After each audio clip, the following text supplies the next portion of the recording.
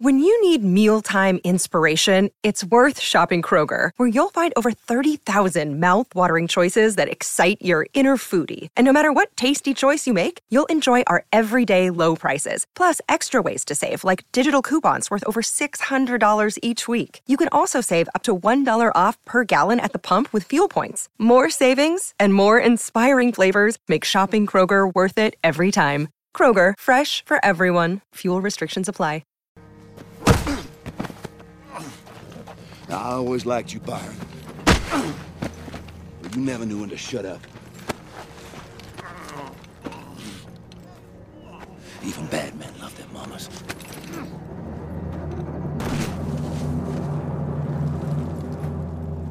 Now I think it's time for everybody to go home.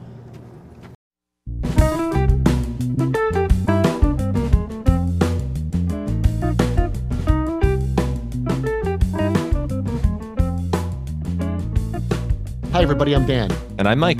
Welcome back to 15-Minute Film Fanatics. You probably know how this works already. Mike and I, longtime friends and film fanatics, watch movies separately, but talk about them on the podcast for the first time.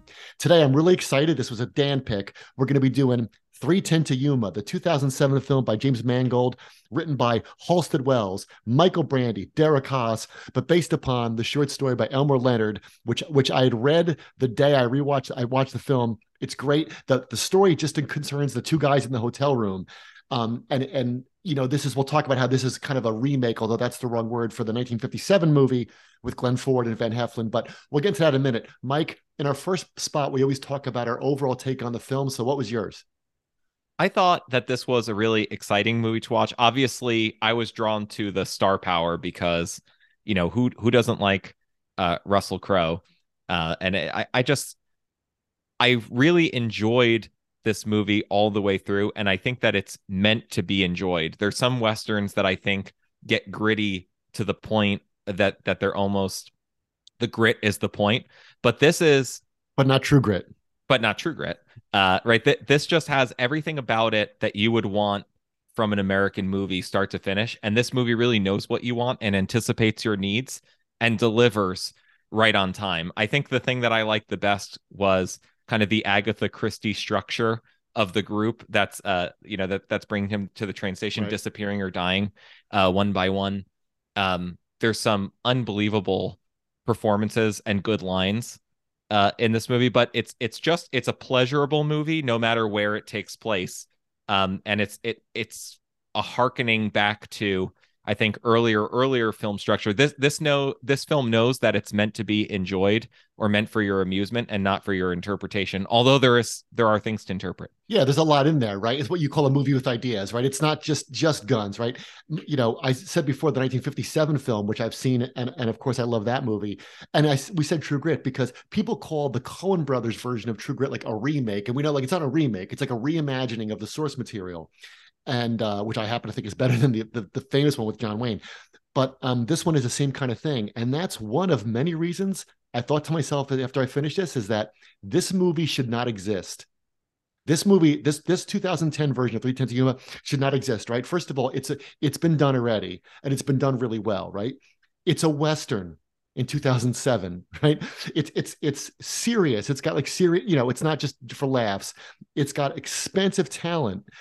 It's got action, but I think the movie's really about the characters more than the guns. And I think that James Mangold's like, no, trust me, like you're really going to enjoy this, and you're going to enjoy it for all the reasons you like other things.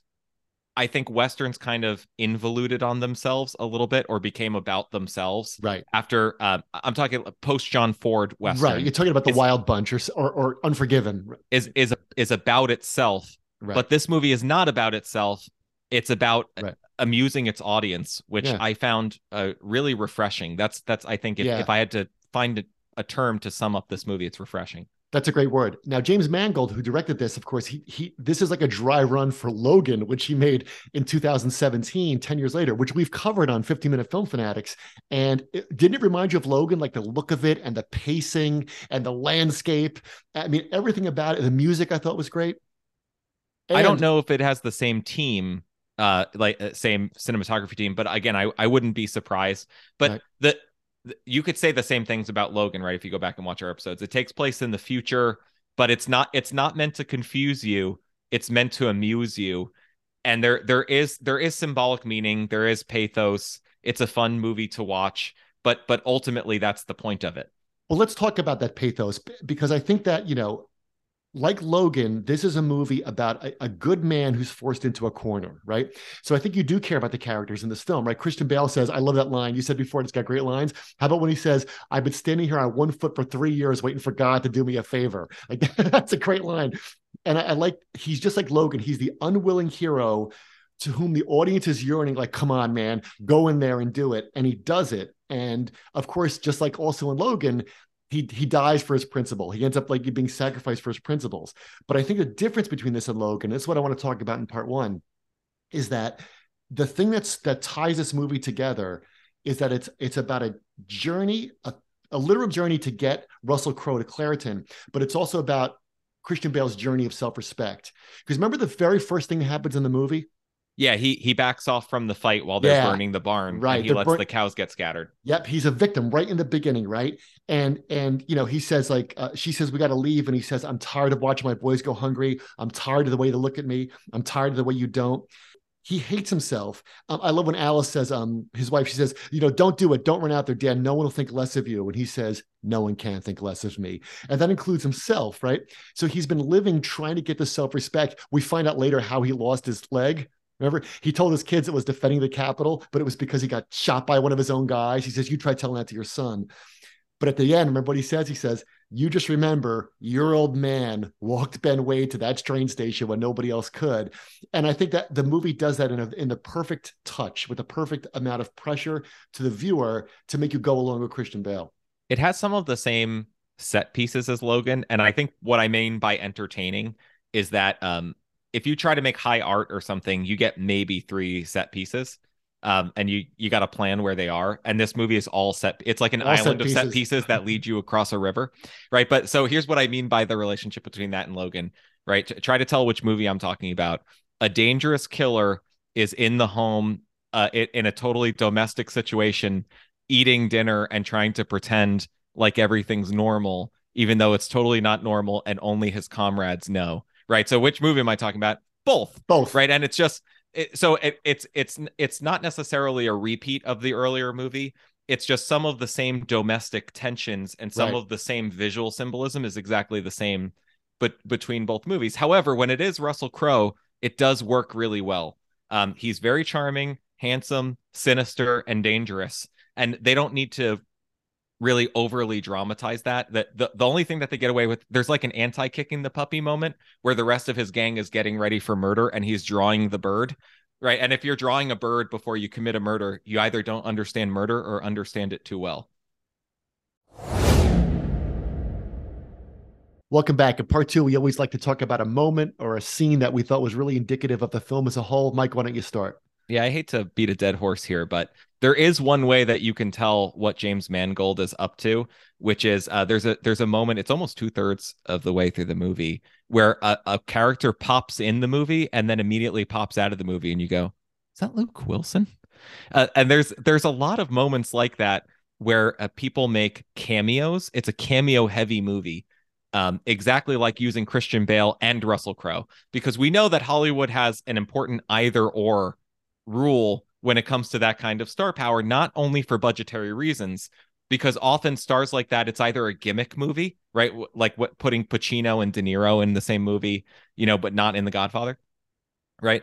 It's either for the pleasure of the audience or because the movie's about itself. And I definitely don't think it's the latter.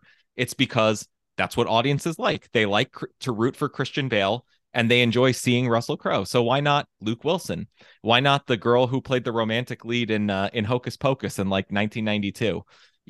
Why not Peter Fonda? Why not Peter Fonda? Why not Peter Fonda? Right? Who pops into the movie and you go, huh? Peter Fonda's in a Western. Then he's he's dead. Never mind. Right? And that's kind of the structure of the film. And and he dies ignobly, almost funny, right? Because if you see Peter Fonda in a Western, you go, are they going to do like a whole Henry Fonda thing? And then he gets thrown off a cliff. Right. With a funny line, right? That's what I mean by good lines. He throws him off and he said, I liked you, but you never could keep your mouth shut. Even bad men love their mamas.